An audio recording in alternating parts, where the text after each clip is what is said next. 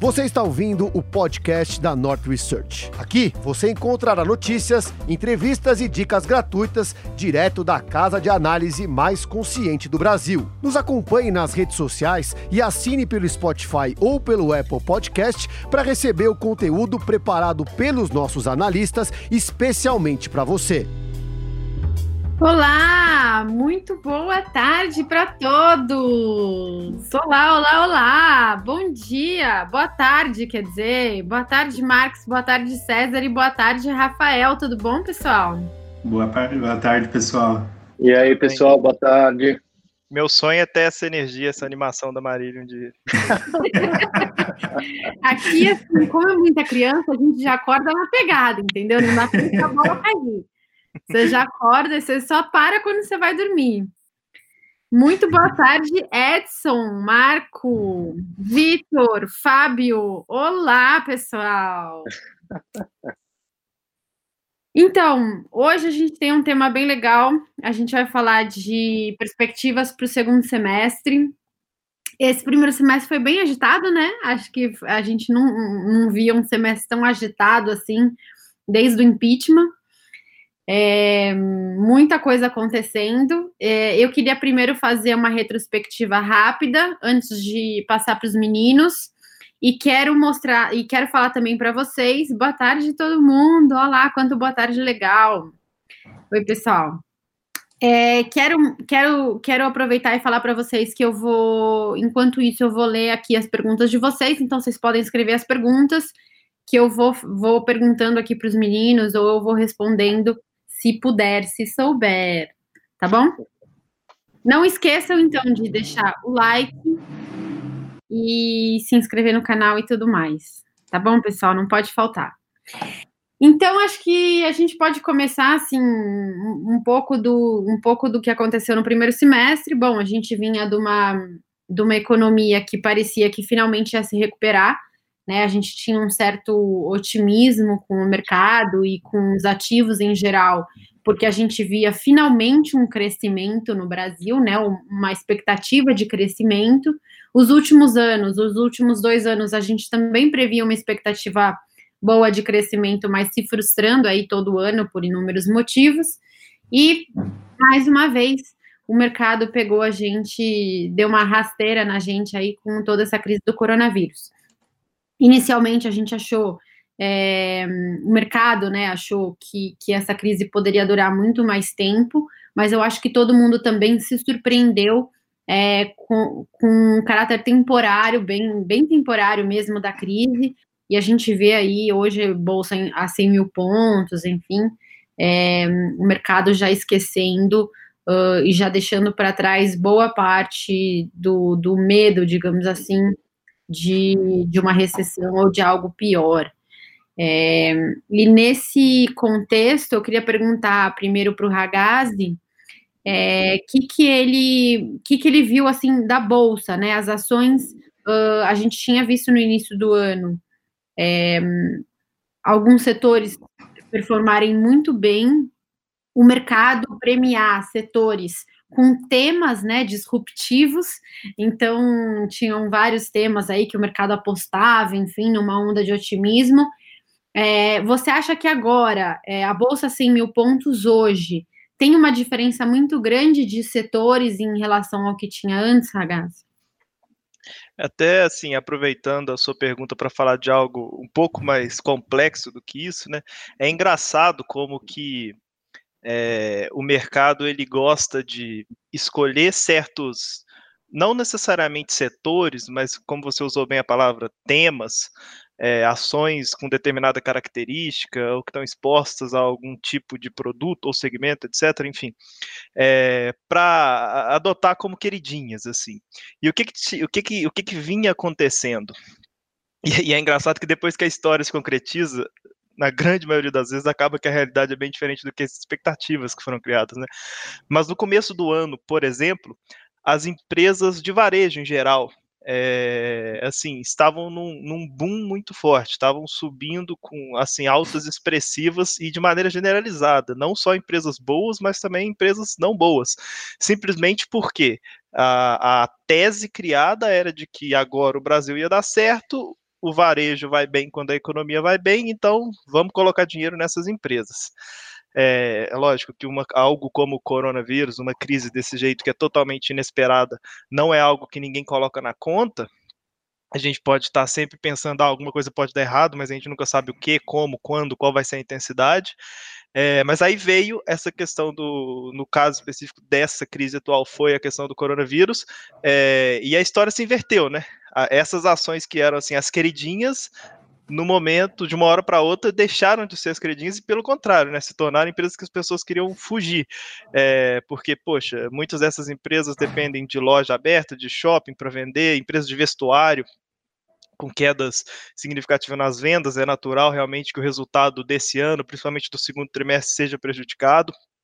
Mas outra coisa que me chamou atenção, estava até vendo um dado agora, é que o mercado ele gosta tanto de se apegar a histórias que mesmo quando o cenário muda completamente, ele inventa uma outra história na hora.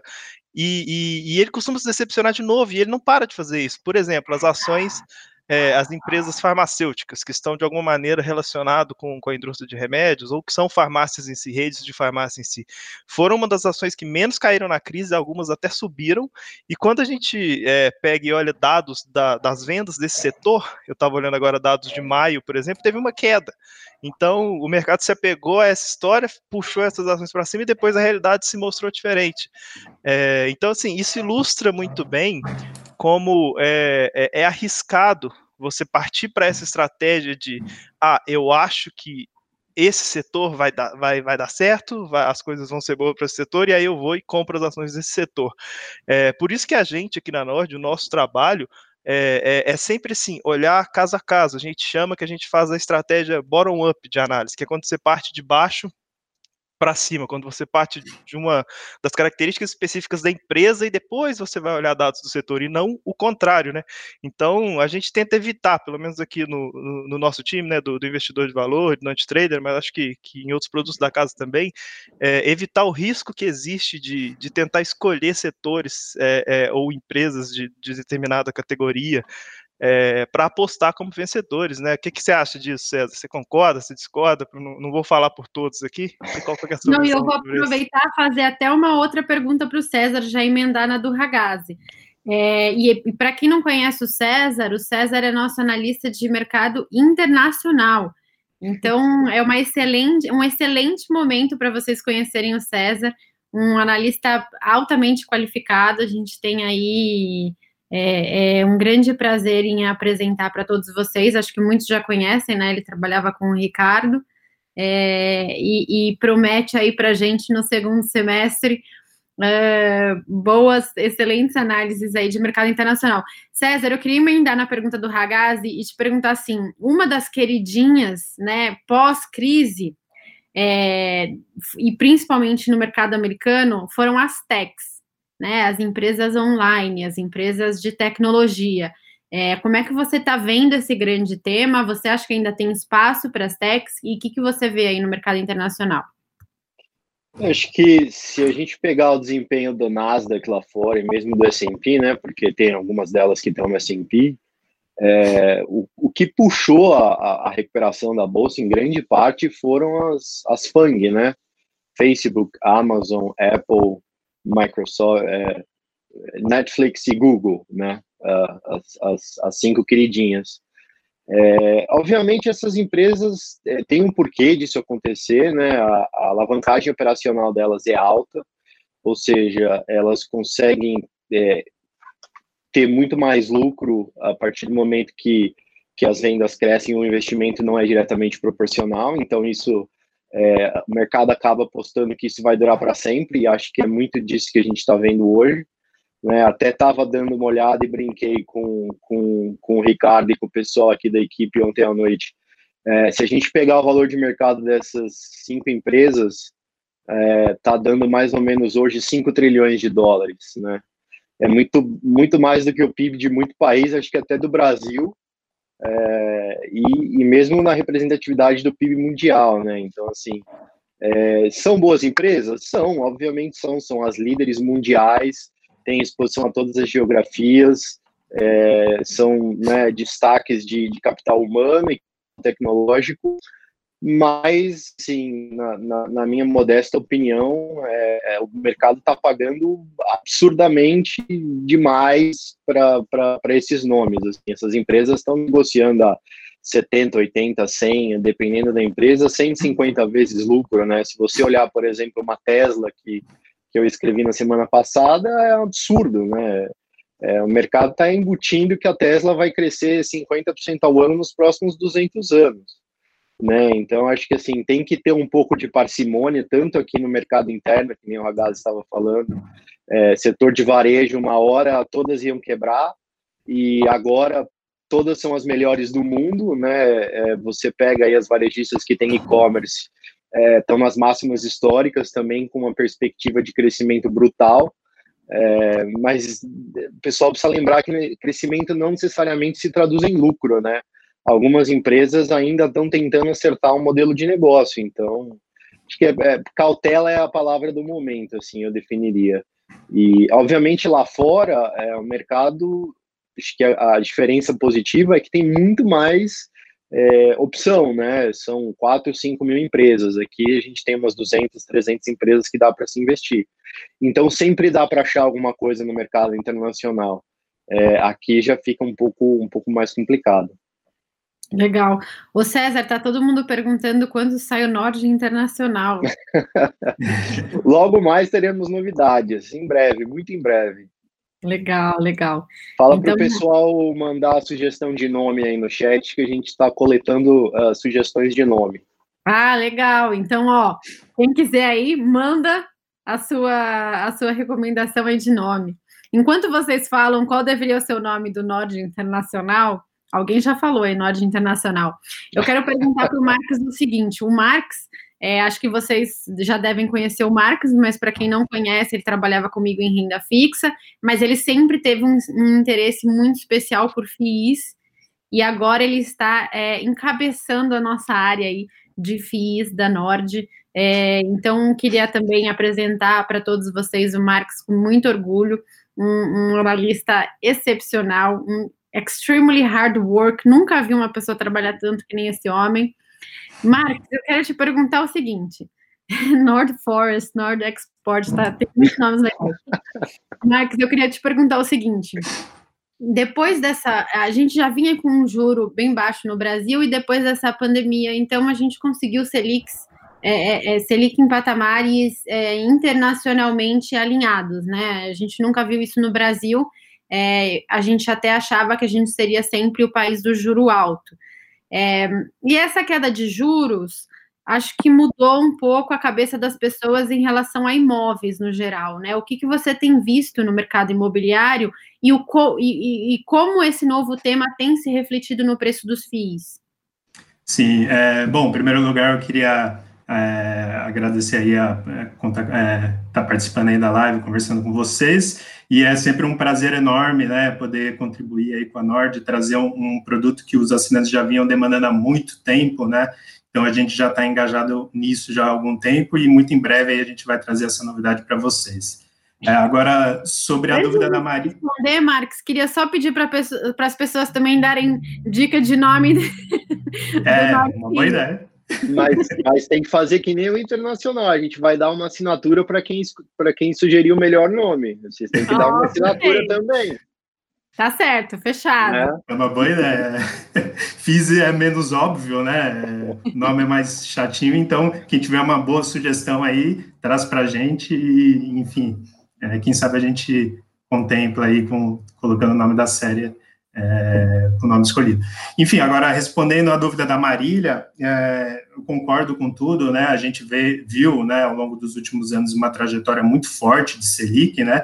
E como eu já tenho contato com a Marília já há alguns anos, a gente sempre discutiu, agora vai parar? Será que é agora? É agora, enfim, e acabou chegando aí nesses 2,25, talvez caia um pouco mais, né? Não dá para saber ainda, mas de fato, isso trouxe a gente para um novo mundo, né? Um mundo em que de juros baixos, mais alinhado aí com as práticas internacionais, e o investidor que era muito focado, né, em renda fixa, ele está sendo obrigado, sendo forçado, né, haver algumas outras alternativas de investimento para poder rentabilizar mais aí o seu capital.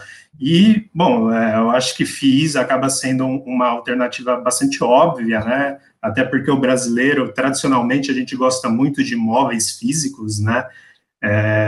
Todo mundo tem na família alguém que tem uma parcela importante ali da poupança investida em imóveis físicos, e o FIIs já está surfando essa onda, deve continuar a surfar muito, né, ao longo dos próximos meses e até anos, né, justamente porque traz essa possibilidade dos investidores investirem de uma forma muito mais fácil, muito mais vantajosa, né, por uma série de motivos, seja de liquidez, de menor valor que você pode começar a investir, enfim, poder diversificar mais os seus investimentos, né? Então, o FIIs permite tudo isso, né, para as pessoas e vai se mostrar uma ótima classe de ativo para a gente estar investindo nos próximos anos. Legal. Eu quero perguntar para vocês três o seguinte: qual vocês acham que é o setor, para o Ragazzi e para o César, o setor? Para o Ragazzi, o setor aqui, para o César, o setor lá fora.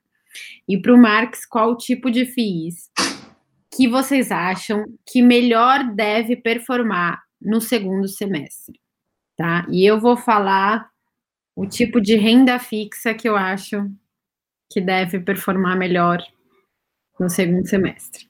Tá certo? Ragazzi, quer começar? Mas, assim, só para compreender o questionamento, é uma pergunta sobre resultados das empresas, Não, que é o não. que realmente importa, ou sobre ações? Ações. Qual você acha que vai ser o tema do segundo semestre? Momento bola de cristal, se então.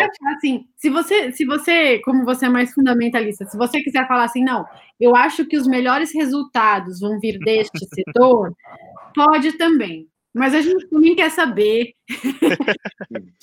qual é o tema que mais vai tomar conta da Bolsa no segundo semestre. E eu também quero saber das pessoas do chat qual é o setor que elas mais acham que vai performar melhor no segundo semestre. Quer começar, César? Nossa, não joga a bola para mim não, cara. Tô aqui pensando. Bom, então vamos lá. Vou falar qualquer besteira aqui enquanto o César pensa, já que é para chutar qualquer coisa mesmo, já que o futuro, a gente nunca tem controle sobre o futuro. Se fosse falar sobre resultados, seria algo mais, né? Mas vamos lá, vamos. Dá uma lustrada na bola de cristal aí, Ragazzi. Tô aqui. Eu faço isso todo dia de manhã. Eu pego a bola de cristal e dou uma lustradinha nela. Primeira coisa que eu faço, daí eu vou tomar café. Mas, assim, uma coisa importante antes de falar de setores ou empresas específicas é que pode ser que a gente, lógico, se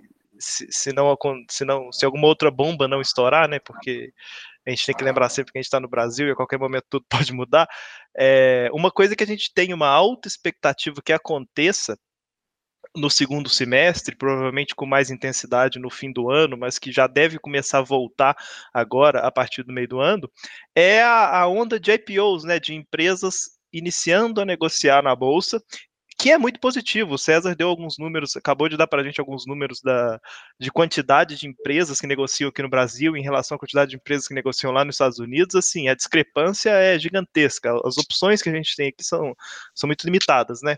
Então, se isso de fato acontecer, é extremamente positivo. Quanto mais ações negociando em bolsa, melhor para a gente que está buscando ali as melhores opções de investimento para trazer para vocês, nossos assinantes. Mas agora vamos falar sobre algum setor, alguma empresa específica, né? Bom, é natural que o mercado, a gente brinca que o mercado ele é maníaco depressivo, né? Ele fica muito mais pessimista do que devia quando ele está numa fase meio triste, né, quando ele está cabisbaixo, e também ele fica muito mais otimista do que deveria quando ele está mais alegre. Então, assim, pode ser que, assim como as empresas de varejo, o César até comentou na resposta dele há pouco tempo também, tiveram assim uma grande queda por conta dessa.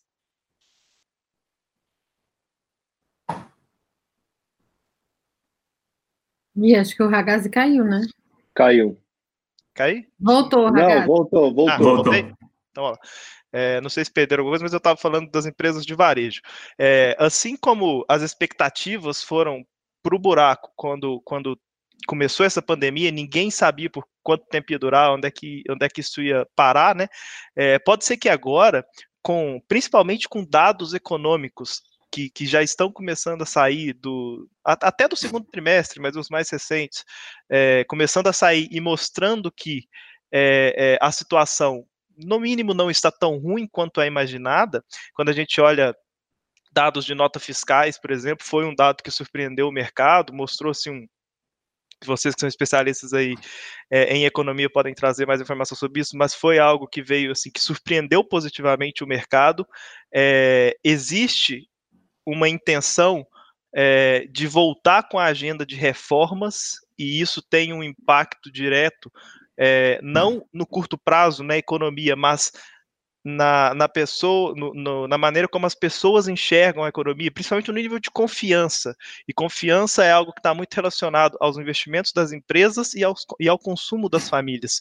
Então, isso tudo pode voltar a impulsionar essas empresas de varejo. Eu acredito que, apesar de que elas não caíram, algumas até subiram, as empresas de varejo com mais foco no digital, porque foram escolhidas pelo mercado como as empresas que vão vencer, podem ser as que vão se beneficiar mais, mesmo já tendo subido bastante desde a menor queda que elas tiveram, né, em relação às outras, mas mesmo as empresas de varejo, mesmo na hora que começa a voltar, por exemplo, outro setor, o setor de locadoras, foi um setor que o mercado, assim, amassou, as ações chegaram a cair 70%, e as empresas estão fazendo um trabalho muito interessante de comunicação, de abertura de informações com o mercado, soltaram prévias de abril, soltaram algumas informações, não números, mas assim, mostrando que existe uma evolução tanto de ocupação nas frotas, quanto de tarifas, e isso tudo está vindo assim, melhor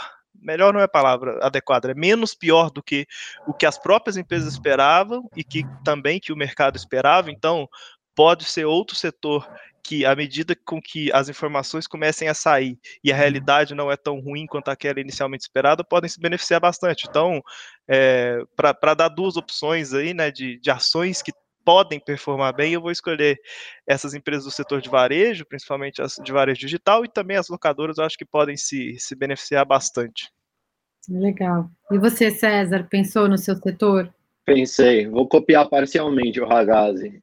Acho que pela dinâmica da economia americana, né, que é muito baseada no consumo e serviço, o mercado de trabalho voltando e as pessoas tendo renda novamente, eu acho que varejo lá é uma coisa que é para se ficar de olho, apesar que houve aí, por conta da crise, uma mudança bem estrutural. A gente viu grandes cadeias de varejo entrando em concordata, enfim, precisaria saber separar e olhar no detalhe as empresas que vão sair melhores disso, mas eu acho que assim, do top-down, né, que seria uma abordagem mais macro, acho que varejo tem grandes chances de performar bem, e acho que também o setor de telecom, que pelo que eu acompanho, já está passando por uma transformação, né, na Ásia.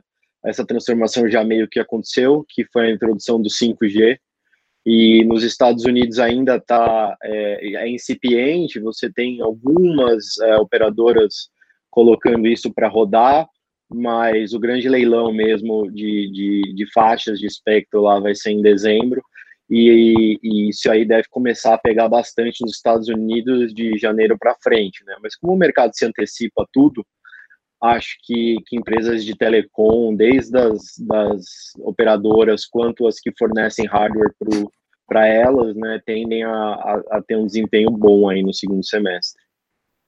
Legal. Marx, você tem algum favorito aí de estilo de fundo FII? Sim, eu gosto muito do setor mais ligado a galpões logísticos e industriais, né?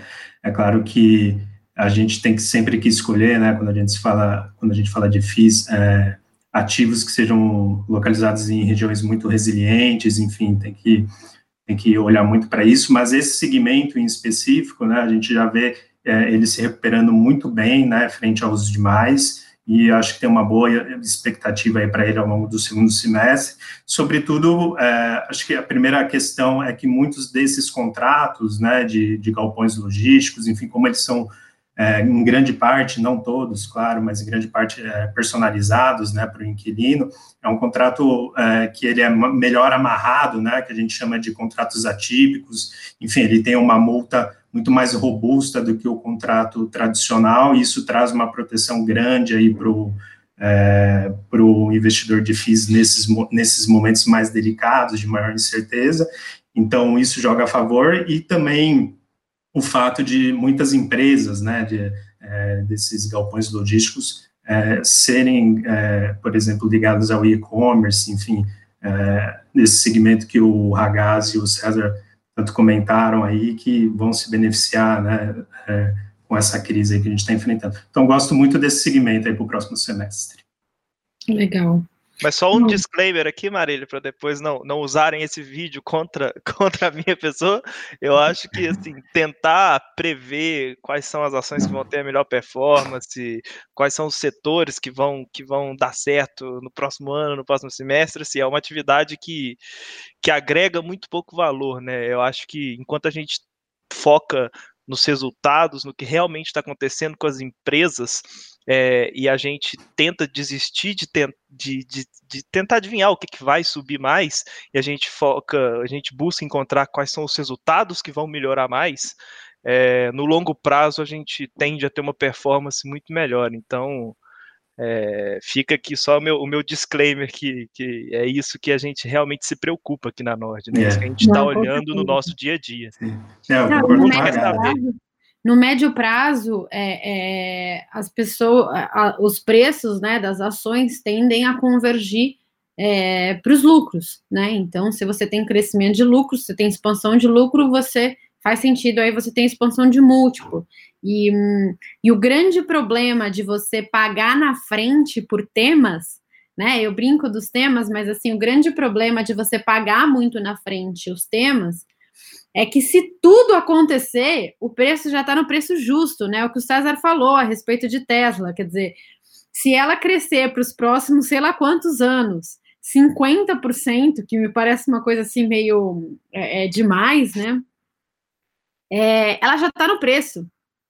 Então, conforme você vai olhando os resultados, a assimetria está muito no lado de você errar para baixo, né? E não de você errar para cima.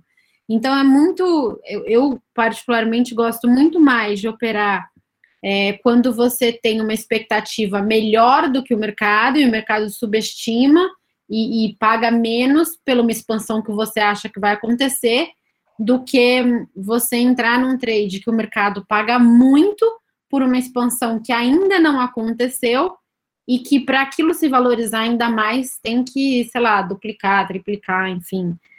Quer dizer, me parece muito mais factível você não operar por temas que incluem você pagar muito na frente uma coisa que pode acontecer, né?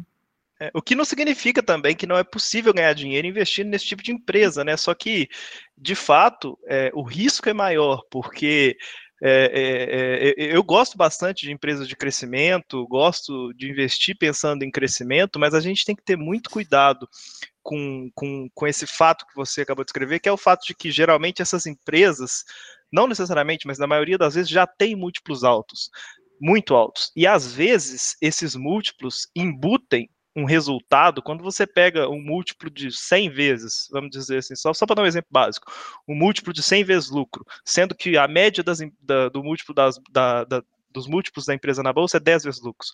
Só para fazer uma continha de padaria, o lucro dessa empresa teria que ser 10 vezes maior do que o que ela é hoje, simplesmente para ela ser precificada no mesmo patamar que as outras empresas hoje são. E, às vezes, quando você tenta colocar todo o crescimento possível naquela empresa, o lucro dela pode ser no máximo 5 vezes maior do que é hoje. Então, assim, nesses casos, realmente, você estaria fazendo um investimento muito arriscado, porque você está pagando por algo que é muito acima do que talvez seja factível, né? Então, eu acredito que dá sim para ganhar dinheiro com ações de crescimento, com ações até às vezes com múltiplos mais altos, mas a estratégia tem que ser diferente, você tem que entender que os tipos de riscos são diferentes, e que, assim, na verdade, no mercado financeiro você pode ganhar dinheiro de diversas estratégias, né? Não existe só uma que é a certa, que funciona. Só que o mais importante de tudo é estar ciente de que cada estratégia tem seus riscos e você tem que saber o que você está fazendo. Você não pode simplesmente ir tentando buscar as ações que sobem mais, correr atrás do que mais subiu é uma péssima estratégia, ou também tentar adivinhar o que vai ser o que mais vai subir, porque também tende a dar muito errado. Eu lembro quando a gente conversava bastante sobre o Banco Inter e você sempre me falava que naqueles múltiplos já tinha muito crescimento embutido, né? Quer dizer, o banco tinha que crescer muito e entregar um crescimento enorme para aqueles preços assim, virarem preços justos, né? E aí, de repente, veio uma crise e um pouco assim, tudo mudou, né? Então, tá mais difícil agora de conseguir cliente, tá mais difícil de conseguir fazer o cliente pagar. A gente teve um rombo fiscal que os governantes estão tentando resolver, aumentando impostos, estão tentando aumentar aí impostos em cima de bancos. Quer dizer, um monte de coisa pode acontecer no meio do caminho que faça com que aquele lucro projetado não aconteça, né? Não se concretize. Então, você pagar muito antes é complicado.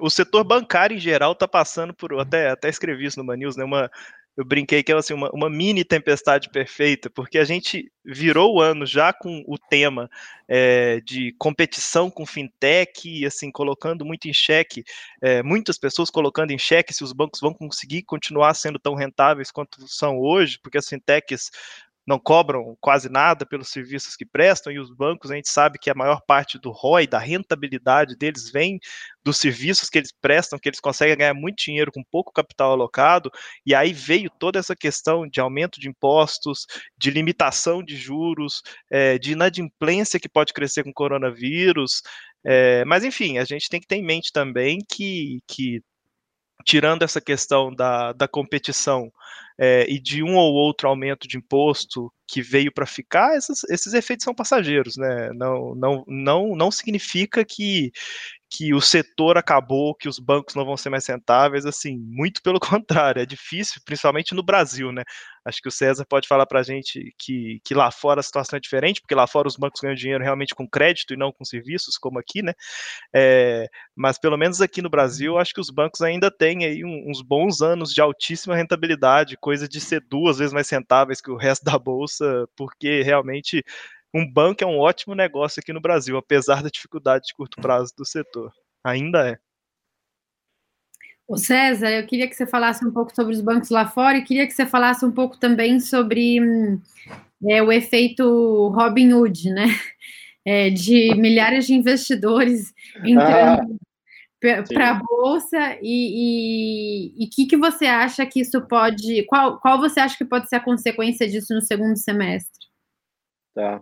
Os bancos, acreditem vocês ou não, o sistema bancário brasileiro, se não for o melhor do mundo, é o segundo melhor do mundo. Lá fora é bem diferente, né? Eu lembro quando eu cheguei lá nos Estados Unidos, para abrir conta, tudo é super tranquilo, só que nem aqui chegar na agência e tal. Mas, por exemplo, se você quiser fazer um equivalente de uma TED, não é online, né? O máximo que você consegue é um dia, né? Ver no dia seguinte. E se você quiser fazer isso, a taxa que eles cobram para você fazer isso é absurda. Deve estar uns 25, 30 dólares. O normal, que a taxa mais baixa, que é $1, $3, depende do banco, você vai ver isso em 3 dias, né? Então, assim, nesse quesito, eles estão muito atrasados em relação ao sistema bancário brasileiro. Mas como o Ragazzi falou, lá a ideia não é ganhar dinheiro com taxa, né? A ideia é realmente ganhar dinheiro emprestando e fazendo dinheiro circular na economia. E acho que até vale, ainda nessa questão dos bancos, uma coisa que eu nunca me imaginei fazendo, quando a conta de luz, de água e telefone chega na sua casa lá, ainda é muito comum você receber junto do envelope, né, com a conta, um envelopinho para você botar o cheque e botar no correio de volta aquele cheque que vai chegar lá na companhia de água, de telefone, e eles vão descontar aquele cheque, né? Acredite ou não, em 2020 tem muita gente que faz isso ainda, então assim, é a maior economia do mundo, mas funciona de um jeito um pouco mais diferente, né, da brasileira. Acho que nesse ponto a gente está muito na frente, eles têm que aprender com a gente. E com relação ao efeito Robin Hood, assim, o que a gente tem visto, né, eu conversei com algumas corretoras lá fora nesses últimos meses, muito para entender como é que funciona toda a parte burocrática, toda a parte de regulamentação, plataforma, atendimento para o brasileiro, enfim, deixar tudo muito estruturado para que, né, os nossos clientes possam realmente, a partir do D0, já ter a melhor experiência possível. E todos eles me falaram que, assim, tá uma coisa absurda o número de investidores pessoa física na bolsa lá. Só que de uma maneira diferente, né? Historicamente, se você pegar as famílias americanas, né, as pessoas que coabitam o mesmo espaço lá, a definição deles, que pode ser pai, mãe, filho, ou esposa, marido e cachorro, enfim, uma família, historicamente 50% da população tem direta ou indiretamente exposição ao mercado de renda variável, né? Seja por fundo, seja aplicação própria, seja previdência, enfim, eles estão muito acostumados com isso, né? Mas o que a gente tem visto é que as fintechs que entraram nos últimos 2-3 anos e propiciaram a corretagem zero, né, que até então não existia, sempre teve, né, um valor agregado lá nos Estados Unidos, sempre se cobrou, hoje em dia não se cobra mais, a maioria das instituições. Isso junto da pandemia, e aí até algumas pessoas com quem eu conversei falaram que o pessoal está com muito tempo livre, né, e decidiu operar na bolsa, né, seja porque está com tempo livre ou porque está tentando fazer uma renda extra. E acho que é uma visão um pouco mais complicada, né? Se realmente as pessoas estão tendo essa atitude, assim, é aquela velha história, né? Assim, é possível ganhar? É possível. Na verdade, 1 ou 2% das pessoas que tentam fazer isso recorrentemente ganham, né? A história termina bem ruim para 98% das pessoas. Acho que a mentalidade mais correta é o que a gente tem aqui, que é investir, né? Se tornar sócio de uma empresa e não ficar ali na cotação da tela o dia inteiro. Então, acho que, sim, aumentou muito a liquidez do mercado lá, que já era grande, né? Acho que é um dos diferenciais também que o Brasil...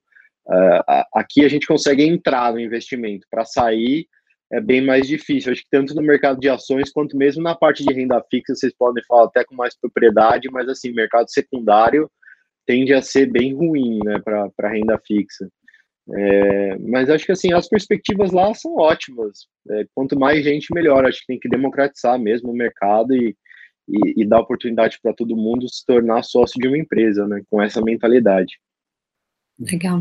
Então, a minha visão de renda fixa. Isso que eu ia falar, o pessoal está te elogiando aqui, falando que vem pelo seu sorriso, mas também estão cobrando o seu posicionamento aí. Qual que é a sua aposta para o segundo semestre? Eu vou guardar para mim aquelas bem... Eu não vou falar, gente. O que eu acho, tá? Eu acho que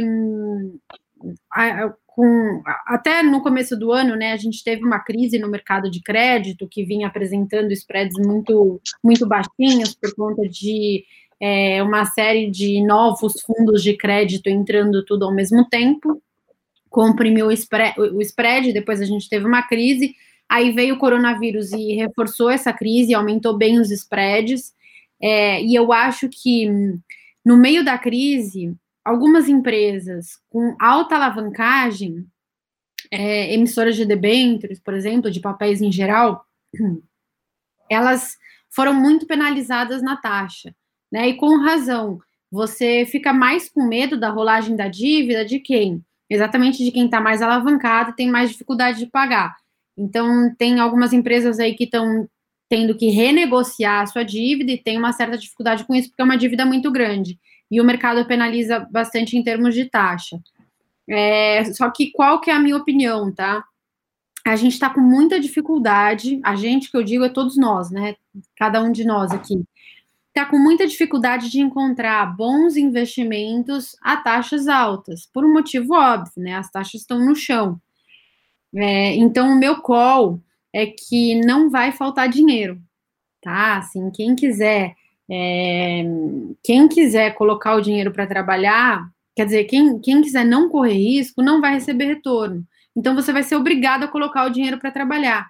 E nesse movimento de milhares de pessoas fazendo a mesma coisa, inclusive os próprios investidores institucionais tendo que fazer a mesma coisa, tendo que correr mais risco para achar rentabilidade, eu acho que essas empresas mais alavancadas vão ter muito mais facilidade de se refinanciar e de jogar suas dívidas para o longo prazo. Então, eu acredito que o prêmio grande e gordo que essas empresas estão pagando vai se reduzir e vai acabar sendo uma boa operação. Então, esse é meu call aí de renda fixa, crédito privado, de algumas, tá? Algumas, não todas, empresas alavancadas. Tá dado o meu call. Tá anotado. Tá anotado. Ô Marx, eu quero saber um pouco mais de FIIs. Eu percebi que estão tendo inúmeras novas emissões, né? Você acha que essa é uma tendência mesmo? Como é que você vê essas novas emissões? Você acha que ainda tem muito espaço para crescer? FIIs como investimento como um todo, né? Tem muito mais CPFs em FIIs do que na Bolsa, não é? Sim. Então, você acha que ainda tem mais espaço para crescer? Como é que você vê esse mercado e essas novas emissões? Legal perguntar. Eu até ia perguntar para vocês, e talvez depois vocês respondam como que está, né, o mercado de cada um, né? A gente vê bastante empresas fazendo IPO. Queria saber da Marília também como é que está o mercado de crédito, né? As emissões, ofertas públicas, mas falando de FIIs, a gente tem visto, né, nas últimas semanas, um mercado super aquecido. Então, hoje mesmo, a gente já vê ali pelo menos 20 FIIs emitindo, né, seja oferta pública, né, seja oferta restrita só para investidores institucionais, mas a gente já vê um mercado muito aquecido, né, voltando ali ao normal antes da crise, em relação à captação de recursos. Eu acho que isso é uma tendência mesmo daqui em diante, né? FIIs, eles sempre precisam captar muito recurso, porque a legislação, né, obriga os fundos a distribuírem pelo menos 95% do seu resultado semestral. Então, para ele poder comprar um novo ativo, fazer um novo investimento, ele precisa ainda mercado, né, para angariar esses recursos, né, e com certeza isso vai se intensificar aí nos próximos meses, né, eu diria, salvo algum evento muito extraordinário, né, como que a gente viu no começo do ano. As perspectivas são ótimas, né, FIIs já caiu, né, na graça do investidor pessoa física, né, porque o investidor é um mercado praticamente dominado pelo investidor pessoa física, e eu acho que daqui para frente isso vai se intensificar ainda mais, né, principalmente pela queda forte, né, dos juros da renda fixa, e o FIIs acaba sendo o meio do caminho, né, entre ações, né, renda variável, mas não, a volatilidade ainda não é tão grande como ações, então acaba sendo o meio caminho ali da renda fixa para ações. Legal. Tem umas perguntas sobre tributação de dividendos, eu acho que eu vou passar, não sei se depois eu passo para o César ou para o Ragazzi, mas antes disso eu queria dar um recado para todo mundo que está aqui. A gente está aumentando, né, nossa grade de produtos da Nord, vai aumentar aí ao longo desse segundo semestre, então vão entrar produtos de investimento no mercado internacional, e também Nord FIIs, né, investimentos em FIIs, que a gente ainda não sabe como vai chamar. E por conta desse processo, a gente vai fechar o nosso Nord Absoluto, né, que é o produto que é o nosso maior produto da casa, que é aquele que junta todas as assinaturas, então todos os produtos da Nord. E esse combo Nord Absoluto vai fechar, acho que não lembro quando, produção, quando que vai fechar? acho que até meia-noite de hoje, porque nós vamos ter um reajuste de preço, né, incluindo aí toda essa precificação aí dos 2 novos produtos do segundo semestre. Então, acho que a gente tem um QR Code aqui.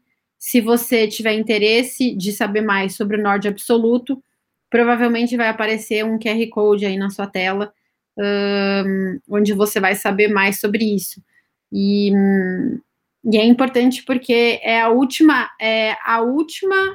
forma que a última oportunidade que você vai ter de adquirir o Nord Absoluto, quer dizer, todos os produtos da casa pelo preço atual. Lembrando que quem já tem o Nord Absoluto, a renovação é pelo mesmo preço que você contratou inicialmente, tá? Então, você não vai ter reajuste de preço. No momento da sua renovação, você segue com o mesmo preço que já vinha fazendo antes. Até quem comprar agora, quem assinar agora, até acho que é meia-noite, segue com o preço atual.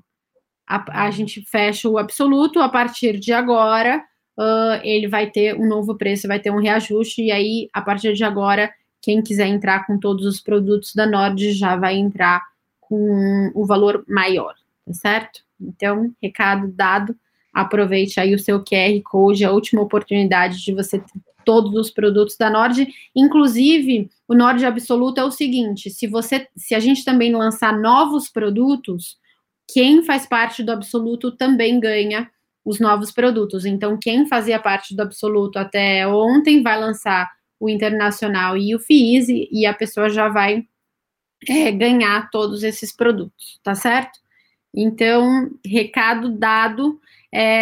Para quem que eu pergunto sobre dividendos, César? Depende da pergunta. Não, é tributação de dividendos. Aqui no Brasil é isento, né? Até onde eu sei, só se paga... Sim, mas tá com uma discussão sobre tributar dividendos, né? Sim. Não, acho que existe, né? Acho que a ideia do governo é fazer isso para ter uma fonte extra de receita, mas, ao mesmo tempo, tem que ter uma contrapartida para a empresa, que seria na redução de tributos para a folha, né? Então, acho que fazendo tudo certinho, o efeito tenderia a ser perto de zero. Obviamente, se forem tributar só os dividendos, seria um fato mais ruim, né? Minha visão, não sei se o Ragazzi está mais por dentro ou tem outra visão. Sim, eu acredito que caso haja a contrapartida, e ainda é cedo para discutir em como que vai ser essa contrapartida, se vai ter uma redução do imposto de renda, por exemplo, para as empresas, é uma possibilidade. Enfim, se de alguma maneira existir alguma redução de impostos para a empresa, simplesmente a gente está fazendo uma substituição entre cobrar imposto da empresa e cobrar imposto do acionista, eu acho que é algo bastante positivo, porque, na verdade, você acaba dando para a empresa um leque maior de opções, no sentido de que eu vou ter mais recursos para investir, para colocar o dinheiro de volta na empresa e para fazer a empresa crescer, dado que ela vai pagar menos imposto de renda em cima do seu lucro, seja reduzindo o imposto de renda do lucro ou na folha, enfim, por qualquer que venha o caminho. No fim das contas, se aumentar o imposto no dividendo, isso significar que vai sobrar mais dinheiro para a empresa poder investir para crescer mais, isso é bom até para o próprio acionista. Ele não vai receber esse crescimento na forma de dividendo no primeiro momento, mas ele vai receber a valorização da ação, ele vai ganhar com o crescimento do lucro, que no fim das contas também significa crescimento do dividendo lá na frente. Então, se feito da maneira correta, é algo que eu enxergo como bastante positivo, sim, para o nosso mercado, com essa observação, né, se feito da maneira correta. Fora também que se eles fizerem a contrapartida e a empresa decidir não investir, digamos que é uma empresa madura, né, uma empresa, por exemplo, sei lá, setor de transmissão, ela simplesmente vai ficar com um lucro maior e vai poder distribuir mais em compensação. Então, você vai ser tributado de um lado e, por outro lado, você vai distribuir mais. Então, desde que haja compensação, não teria um grande impacto para quem depende desse valor, né, para quem investe pensando aí em ter uma renda. Aliás, uma pergunta para o Marx, né? Fala. Só para complementar antes da gente mudar de assunto, e também existe uma outra opção, que é a empresa usar o dinheiro que ela iria distribuir para recomprar ações, né? Que no fim das contas a gente sabe que tem o mesmo efeito que distribuir dividendos. Quando você reduz a quantidade de ações em circulação, significa que o lucro por ação para cada pessoa aumenta. Então é praticamente a mesma coisa, tem o mesmo efeito que distribuir o lucro. Então ainda existe também essa opção, além da questão de que o lucro vai aumentar e vai poder distribuir mais. Legal. Ô, Marx, muita gente fala de FIIs, fundos imobiliários, como alternativa, né, para renda, para ter uma renda periódica. Como é que você vê isso? É uma boa alternativa? Como é que você acha sobre essa estratégia? Legal, não, é uma ótima alternativa, né? É como eu mencionei, é uma boa alternativa para quem quer ter um imóvel físico, né? E não pode ter, enfim, porque os valores são elevados, ou prefere ter via ativos financeiros, porque dá para diversificar muito mais, tem liquidez muito maior, né? Para você vender uma casa, né? Por exemplo, um apartamento que você tem, a gente sabe que dá um certo trabalho. Agora, se você tem um investimento em fundos imobiliários, é muito mais rápido, né, de fazer essa operação. Você não precisa fazer ela integral, né? Você não precisa vender o imóvel inteiro. Se você precisa metade do dinheiro investido, você pode se desfazer apenas de 50% das suas posições, enfim. Então, tem grandes vantagens, né, como essas, e como renda é excelente, porque você vai receber como se fossem seus aluguéis, né, mensalmente, com todas essas vantagens, né.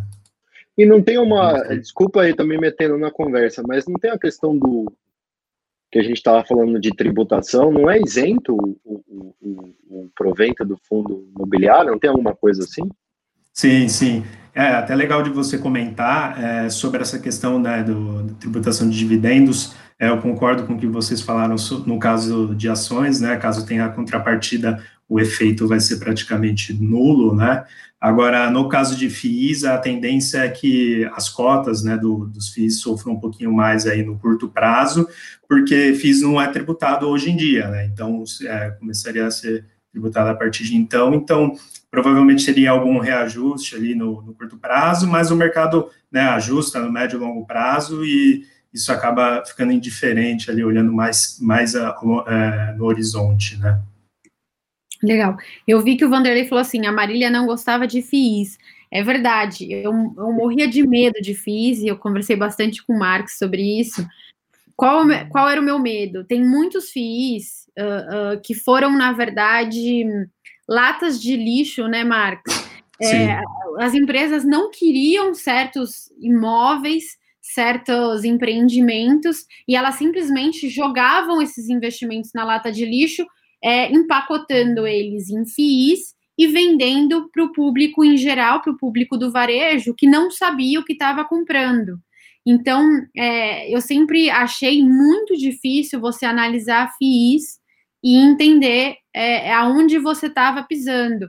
Por isso que eu sempre fiz questão que, se a gente fosse lançar um produto, que fosse com um analista assim, de extrema confiança e uma pessoa que fosse muito inteirada no assunto.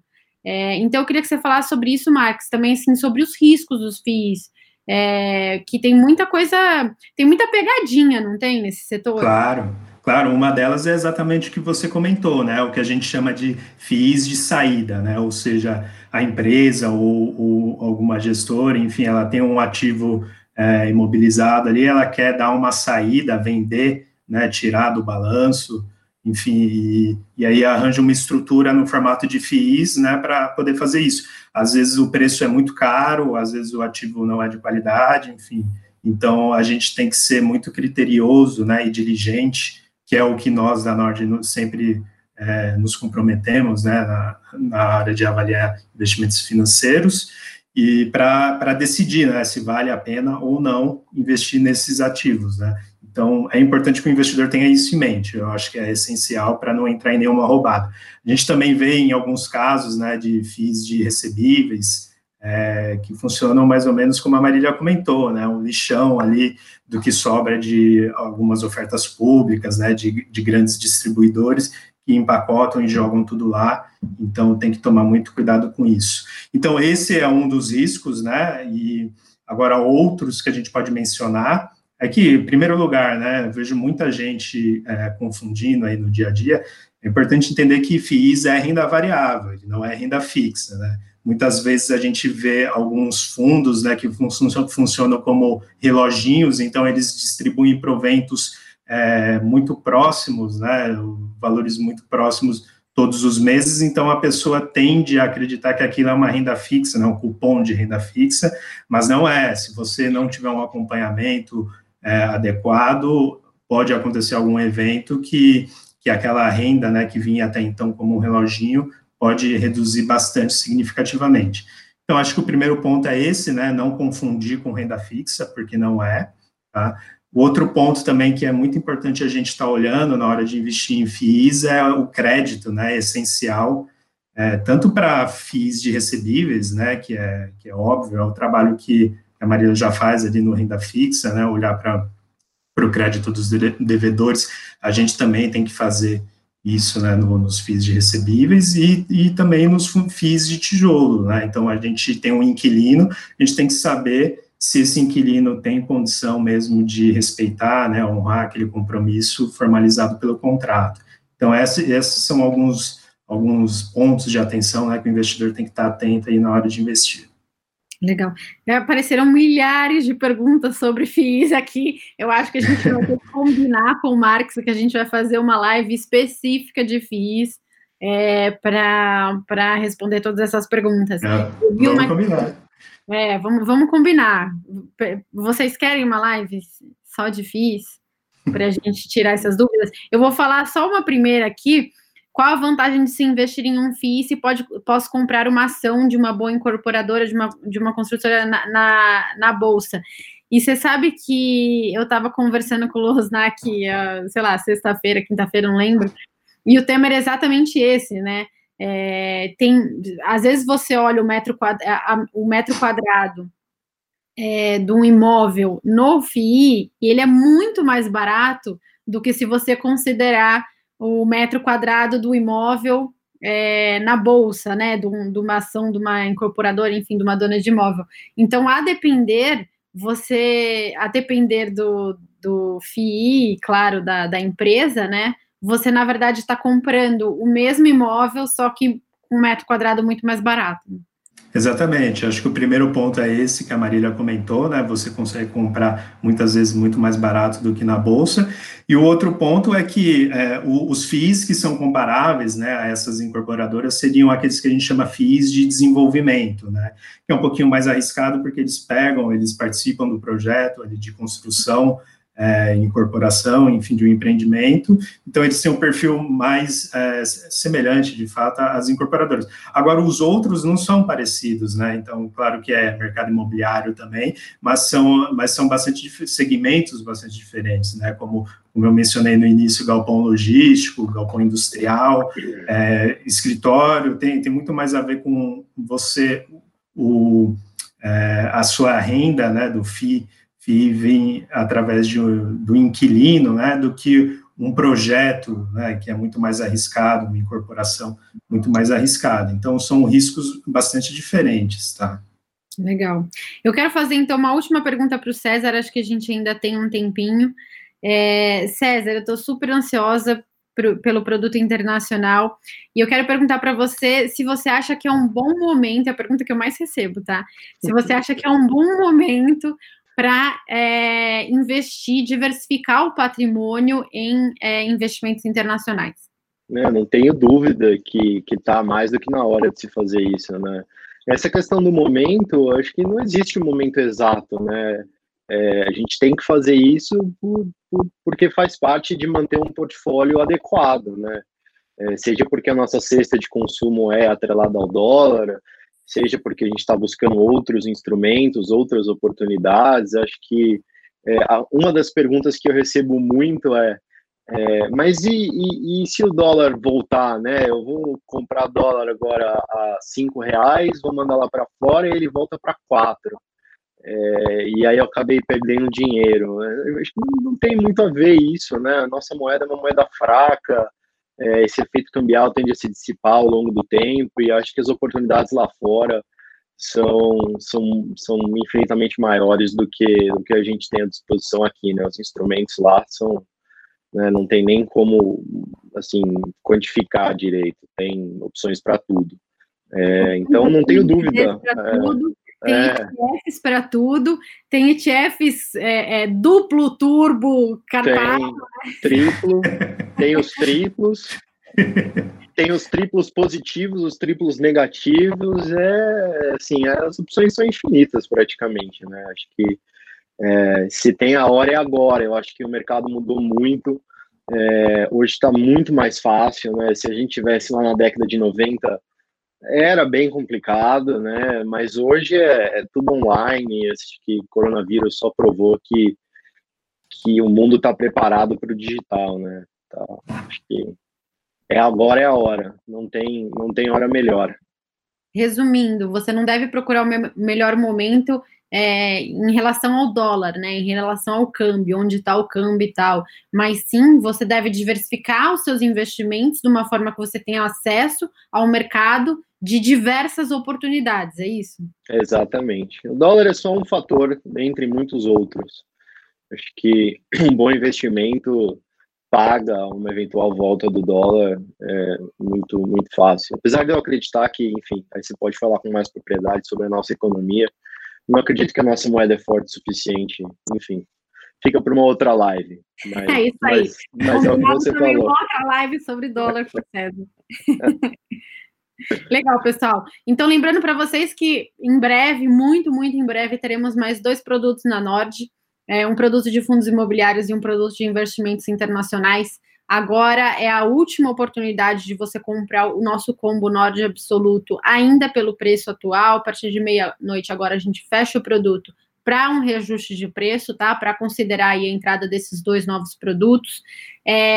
Lembrando também que quem for acompanhar nosso material gratuito, tá? As nossas newsletters diárias, é só se inscrever no site. E essas newsletters diárias, na nossa grade de newsletters, vão ser incluídos, já estão, né?